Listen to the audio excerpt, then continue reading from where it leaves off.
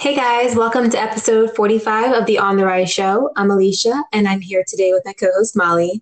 Today we're going to be talking about two of the posts from our publication. Hey Molly, how are you? Hey, Alicia. I'm doing great. Thank you. How are you? I'm doing great also. So, the first post we're going to be talking about is by C.M. Barrett and it's called Give Yourself a Sherbet Moment. What did you think about this post, Molly? Like it. I do that too. I like to take a sherbet moment too. I never heard of the term before, but I'm doing it too. I like taking a break once in a while. Yeah, I think she made this one up. And before I read this post, I had to look up the pronunciation of sherbet.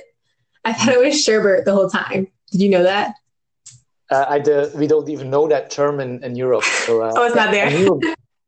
I knew about the concept because it's featured in Mad Men before, so I knew what it was, but it's not something we have in the States, in Europe, sorry. Like Italian ice. What do you call it? You don't have it over there at all? Yeah, we call it sorbet. Sorbet. Yeah, that's how we call it. It's very similar. Yeah. Okay. I guess I got a little off topic, but yeah, this is a good post.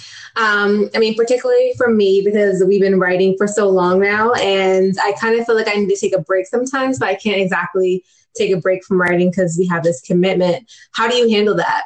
Those moments when you feel like you want to step away?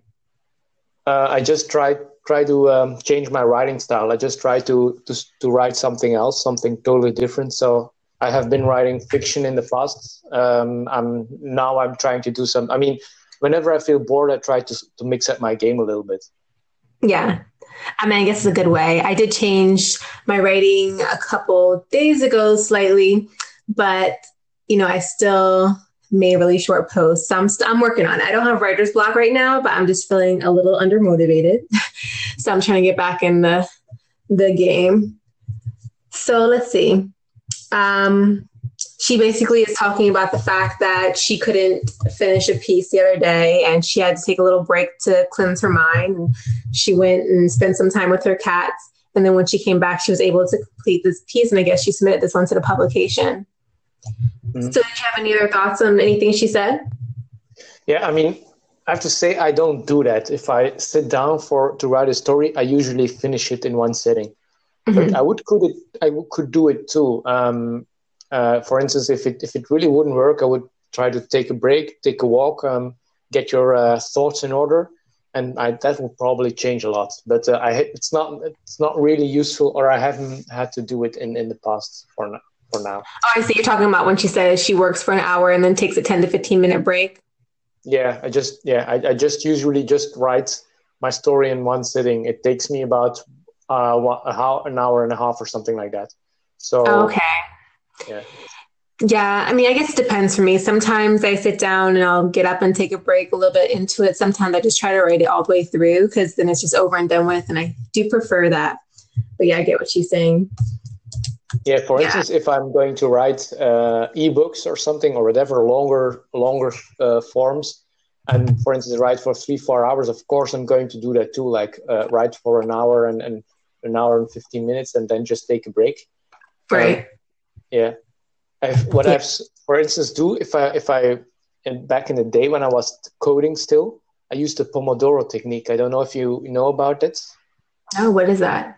So it's like working 25 minutes and taking 5 minutes break, and then do three of those. And then if you have done 3 of those, you can take 15 minutes break. And that works also fantastic. So you said do 25 minutes and then take a 5-minute break 3 times? Yeah, 25 minutes. 25 minutes or 20 minutes, I think. 5 minutes break, then 20 minutes, 5-minute break, then 20 minutes. And then you can take a 15-minute break. And then you do again the 3 things. So it's three short things, then 15-minute break. That's the Pomodoro technique. It's useful. Wow, that's really interesting. I feel like I would be so distracted if I did that. But if you're committed to it, I can see it working. Yeah, the thing is, I thought that at first too, because back in the day when I was coding, I would code for 4, 5, 6 hours in the flow and in the zone and without being distracted. But if you do the Pomodoro technique, after a while, your brain, it's all habits. We're all habits, right? So after a while, your brain shuts off after 15 minutes. just takes a 5 minutes break and new starts back up on after like 5 minute break. It's amazing, and it works because like the inventor of the Pomodoro technique alleges that like you can't like have deep concentration for 2 hours, and I mean I think that's true. Like after 15 minutes of deep concentration, it's okay to take a break. Yeah, that's interesting. Does it like refresh your brain every time you take that break? Like it's like you're starting kind of anew. Yeah, I don't do it for writing though. But then again, if I look at my posts, they are like introduction, a chapter, and 3 chapters, and then an ending. So maybe subconsciously, I'm still using the Pomodoro technique, although I don't use it formally anymore. It's possible that I just like train myself to write like that too, because like I'm like doing something, then like write a chapter, and then that's like okay, something new, and maybe in my mind I'm also taking. Yeah, that's an interesting technique. I might use that. Maybe I'll use it today since I'm on this little thing with my writing right now.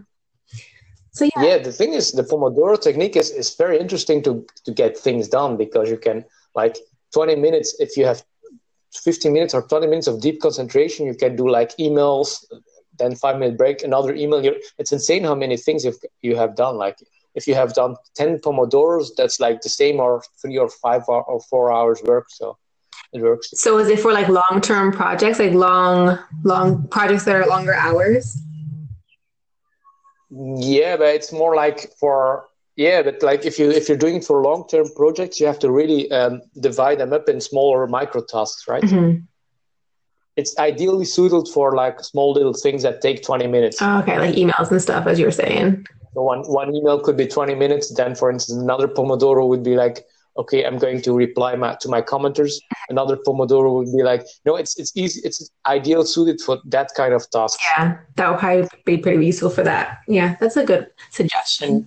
And then the thing that I then did too was like, you write them down, of course. You write down what you're going to do, and then you have or then if your Pomodoro is finished, you can like scratch that task, and that's very like fulfilling in your mind, right? Like at the end of the day, you see all those things that you've done.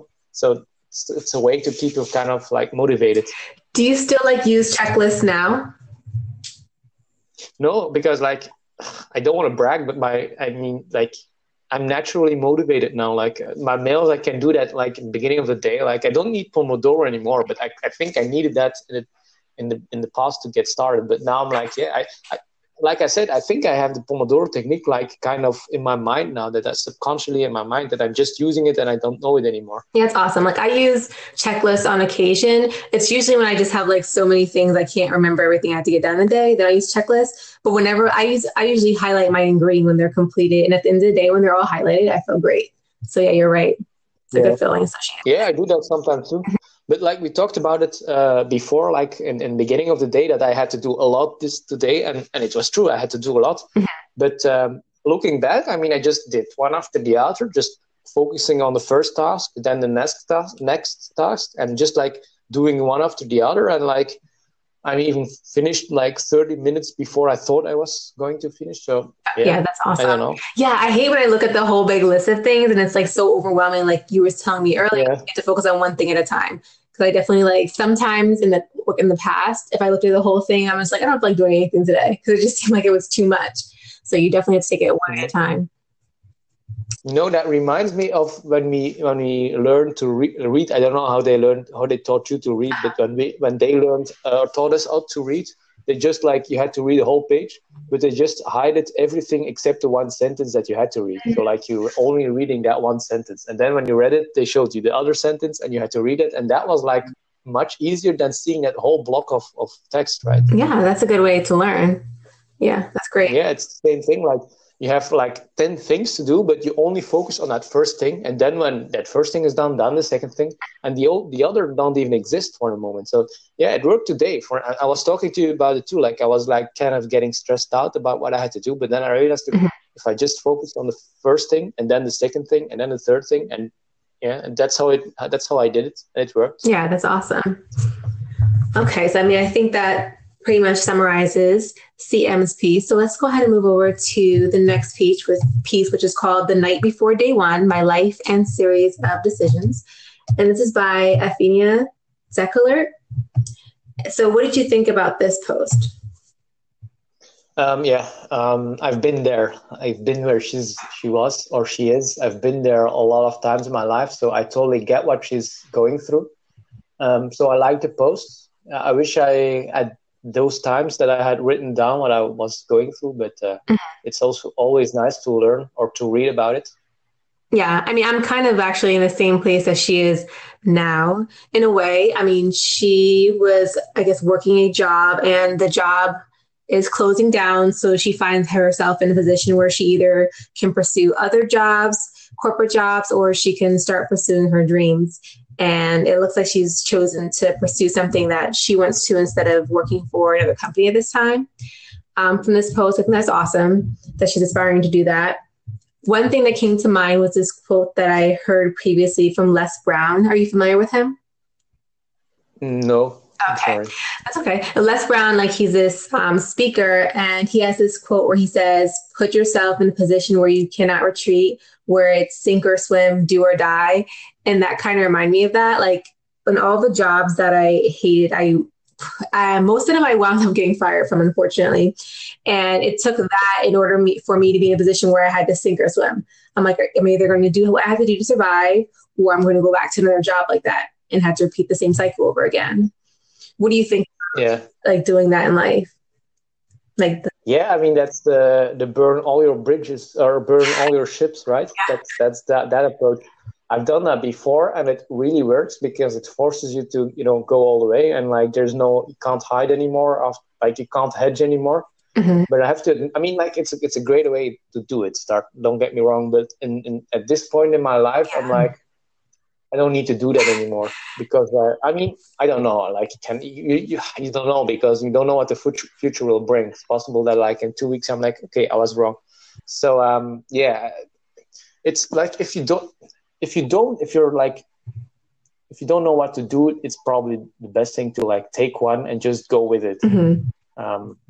That was definitely scary. Like I never intentionally did it. Like I was always forced into a position where I had to sink or swim. And I think if I had left my job earlier, when I had, actually determined that it wasn't a thing for me, it may have been a little easier for me. But like then it like happened all of a sudden, so I didn't have any time to plan or anything. So definitely was like, you either going to make it or you're not. So I had to figure it out. Mm-hmm. Yeah. So I really like this post. How do you feel about like the fear of the unknown? Like when you're at a point in your life where you don't know what's next and you had to figure it out, like how have you managed that? Yeah, in the past I was really, really, really bad at it. I think I'm better, but I still don't think I'm like a natural at it. But because it's always scary, right? It's always like the unknown. It's always doing something new. And the funny thing is I have been doing that a lot in the past, doing new things and like really conquering them, but I'm still not comfortable with doing something new, even though if I had that like track record of being successful at doing unknown things. I'm still nervous to pursue something new. So I think it will be there forever. I think. Yeah, me too. I think so. I think the thing is just like making ourselves do them. That's the only way to get over it. And like it's always easier once you start, though. That's the crazy thing. Like it always goes away, like the podcast and stuff and writing, whatnot. Like the fear went away within like a few weeks. I'm like, oh, okay, it's not so bad. It's not as hard as I thought it would be. But that's the crazy thing. That's why I don't understand why I don't get used to like why I'm still getting nervous, because by now I should know that it's nothing, right? Yeah. I figured out how to trade, I figured out how to write, I figured out how to do daily podcast. I figured out why can't I just be sure and like be confident that the next venture will work out too? But it doesn't work like that. Like your brain still wants to like be in fear and like be a little bit anxious. I don't know. It's funny. Maybe it's good. I don't know. Maybe it's good in some ways. I don't know. Yeah, it shows you.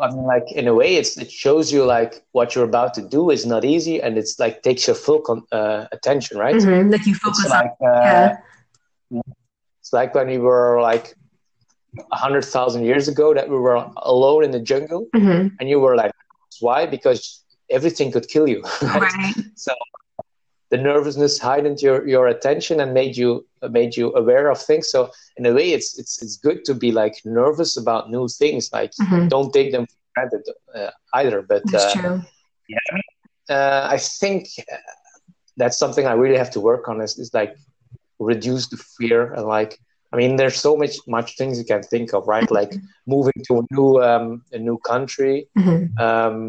There's so many things you can think of. Like I have no fear in money, the money arena, or in like this writing arena, but that there's still a number of arenas that I still have to conquer. Yeah, and I mean, I guess the only way to conquer them for real is just to step out into them. Because I mean, that's the fear of the unknown, because you don't know what's going to happen. Something that's natural, like it's kind of like, the anticipation of what's going to happen once I do this. I had the same thing, even though I wanted to move to Costa Rica. There was a small part of me that was still like, okay, what am I doing? But like, yeah. And then there's and there was also the part of Afenia's post where she talks about the first time she tried to go out and do things on her own. She had even made a few $100s, but when she was discussing with a family member about her plans, they said, don't do that. It's a horrible job. And she said she listened and internalized that and settled on a hotel manager position. And so I guess like she's been doing all because of something someone said, like for the next several years or whatever it was, she did something that she didn't want to do. And that's happened to, I think, both of us as well. Right. Mm-hmm. Yeah. But now I don't take advice anymore from people who haven't done the thing. Like, for instance, my investments or my net worth. I have my parents. I mean, there are a lot of people who try to advise me now, but none of them knows what it is. And I mean, like, I only listen to people who've done like billionaires, something like, or at least multi-millionaires, right. Not just people, because like they are going to say, put your money in real estate, or like, buy a house, you know what I mean? But it's like the blind leading the blind, right? It's the same thing with Afenia too. Like, it's her mom told her it's a horrible job, but I mean, I don't want to disrespect her mom, of course, but like, who knows, right? Yeah. Only people who say that is like people who've done it. That's the thing. It's like, true. Yeah.